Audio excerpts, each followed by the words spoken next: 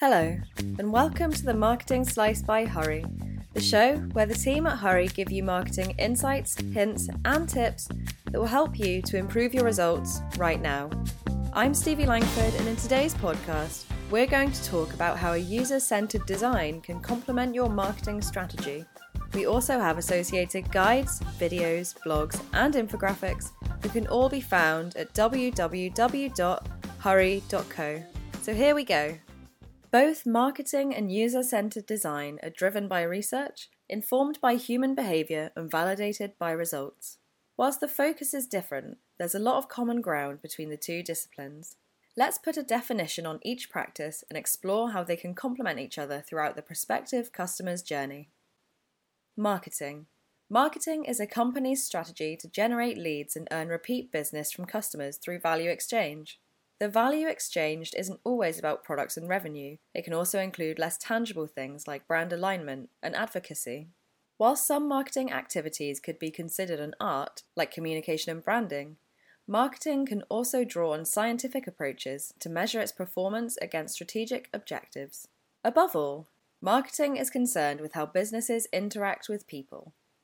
As an approach to creating products, services, and customer touchpoints, user-centered design starts with understanding what the user feels, needs, and expects, and works backwards.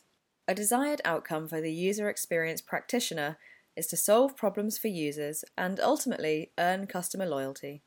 For a design to be user-centered, designers lean on a variety of research methods to uncover the user's perspective. They focus on questions like, what do you feel about the company when you use their website to complete a task? What are you looking for and where would you expect to find it? Based on your checkout experience and what happens afterwards, do you fully trust the company to fulfill your order? There's overlap between what marketing and UX set out to achieve and some of the activities that they each perform. Both are concerned with drawing honest feedback from customers and prospects. They both use that feedback to optimize touchpoints and interfaces between the person and the business. The major difference is that marketing mostly focuses on getting attention from the customer, whilst user experience mainly focuses on giving attention to them. Ultimately, they're both working towards the same goal, which is to turn prospects into happy customers by understanding what they value and delivering solutions to them. The rest of the podcast explains how marketing and user-centered design can and should work in tandem to lead prospects through each phase of the sales funnel. There are 6 phases of the sales funnel. Number 1 is awareness. Number 2, discovery. Number 3, evaluation. Number 4, intent. Number 5, purchase. And number 6, loyalty. We'll go through each of them right now. Number 1, awareness. A customer journey begins with a person or prospect looking for a solution to a problem. Initially, they may not know how to fully articulate the problem because they only understand the effects of the issue. For example, somebody who feels like they're paying too much for their car insurance might begin their search by looking for a free quote generator. The solution that they need could be multi-car cover, but the prospect may not know this yet. It's up to marketers to anticipate the prospect's search intent and intercept it with strategically placed content and the best solution.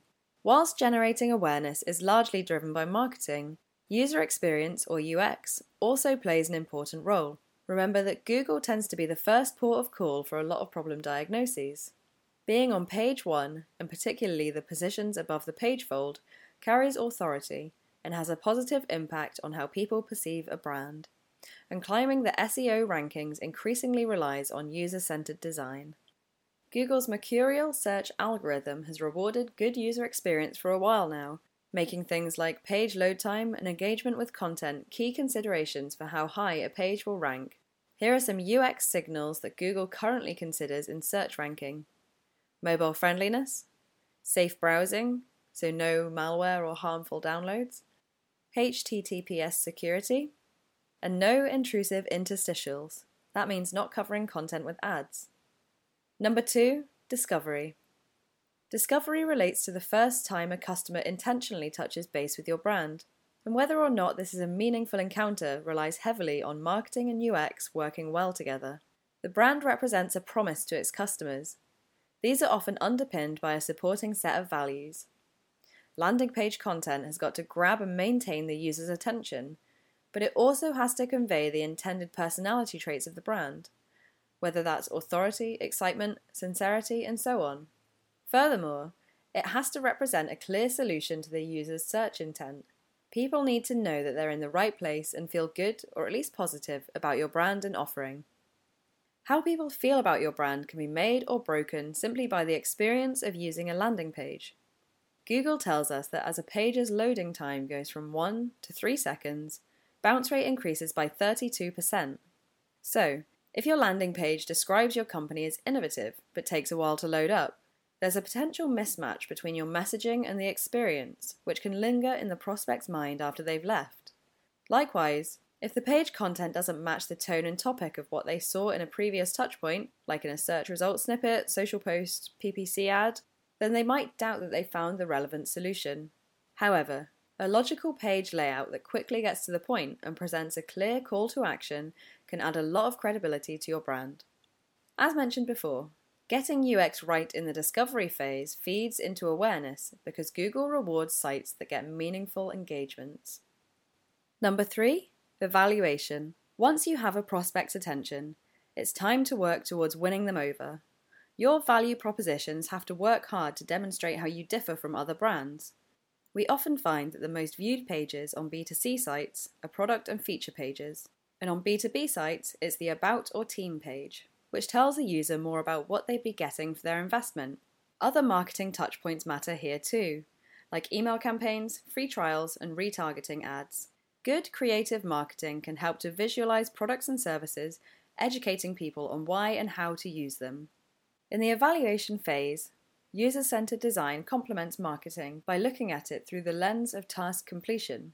User research can answer big design questions like, how do users expect to navigate around the website to find what they're looking for? Or how should products and services be grouped in order to help users understand what fits their needs? Where and when do users need to compare products or see recommendations? And how can pricing be visualized in a way that's simple yet persuasive? User-centered design helps users to complete tasks on other touchpoints too. For example, email templates should be designed from a user's perspective, so that useful content is visible without having to scroll in search of it. And everything needs to work well on mobile too. If you're offering users a free trial of a platform, it should be intuitive to use. And if it includes any tutorials or onboarding features, make sure these are helpful and unobtrusive. Now we come to the 4th phase of the sales funnel, which is intent. Once a prospect has emotionally committed to a sale, they begin the journey of making a purchase.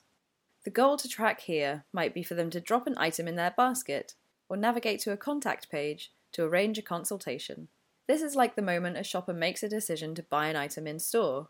They'll instinctively begin to seek the checkout. Marketing's job is then to describe and clarify how they can take action and remove as many barriers as possible. For example, a user on an e-commerce site could be committed to the product, but they might hesitate if they don't know where it can be shipped to, how much that will cost, or whether tax is included. Likewise, a user on a professional services site could be unsure as to who the right person to contact is, or what additional setup costs might be involved. UX researchers can find out what questions go through a prospect's mind before they reach the checkout or conversion flow. They can collaborate with designers to alleviate users' doubts with strategically placed content such as help text and total cost accumulators. Placing the basket, checkout, and contact buttons where users expect to find them is really important, as is the ability to easily undo an action or remove an item. Number 5 is purchase. The purchase phase is where things tend to get more functional and is often a big focus area for user-centered design projects. It's the moment where the user is asked to financially commit to the promises made by the brand. Typically, users find themselves in checkout flows, and, much like the queuing area in a physical store, there's still a chance for shopping cart abandonment. Some of the elements they encounter include forms, stepped processes, and links out to third-party payment processors.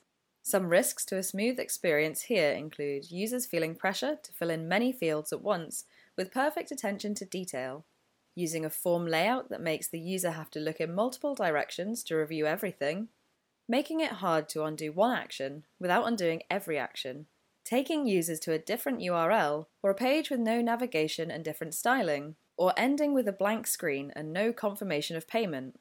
However, these risks can be mitigated by enabling autofill and correctly labeling each form field, stacking form fields vertically, making them flow nicely and ensuring easy access on mobile, breaking down lengthy checkout experiences into manageable step-by-step stages with a progress indicator to track what they've done and what's left to do, ensuring the checkout maintains consistent branding and design patterns with the rest of the site.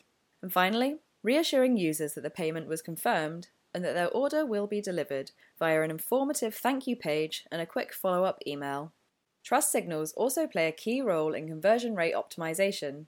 If you're using PayPal, include a standard logo and a button. Don't try to trip users up with confusing opt-in language for their marketing choices. And let users see a transparent breakdown of the total cost of the transaction through the checkout. As with any of the sales funnel phases, the goal during purchase is to anticipate a user's doubts and remove them in a timely manner. And the sixth and final phase in the sales funnel is loyalty. Loyalty involves everything that happens after a purchase, from delivery updates through to the continued use of a product or service, and ultimately turning consumers into advocates or repeat buyers. Post-purchase is where people find out if the promises made by the brand are legitimate. Marketers and UX practitioners can interact with customers post-purchase in many different ways depending on what's being sold. Regardless of whether the customer-to-brand connection is transactional or relational, a lot of value can be gained by engaging with customers for feedback and focusing on user experience. So things like understanding what it's like to use your website for the first time, adapting your thought leadership content to better educate new prospects, improving the onboarding process for your product to help users get the most out of it, and learning how people perceive your brand before and after purchase and addressing any gaps. Now we come to the conclusion. In many ways, the experiences that customers have with marketing touchpoints define how they perceive a brand. These experiences are often what people use to describe a company to others, and we know that personal recommendations are still a highly effective form of advertising. If branding is what your customers say about your company when you're not in the room, experience is how you treat those customers when they are in the room. Good marketers recognize that creating consistency between the messages they send out and the experience that they give to people is the best way to build a brand that's authentic and sustainable. The Marketing Slice by Hurry would like to thank Andy Robinson, UX Research and Marketing Executive at Fathom, for making this post possible. If you like this podcast, then you can subscribe for free via any podcast app or on Spotify. Feel free to share it with a friend if you feel like they might enjoy it. And don't forget, you can find other resources like guides, videos, blogs, and infographics over on our website at www.hurry.co. Thanks for listening.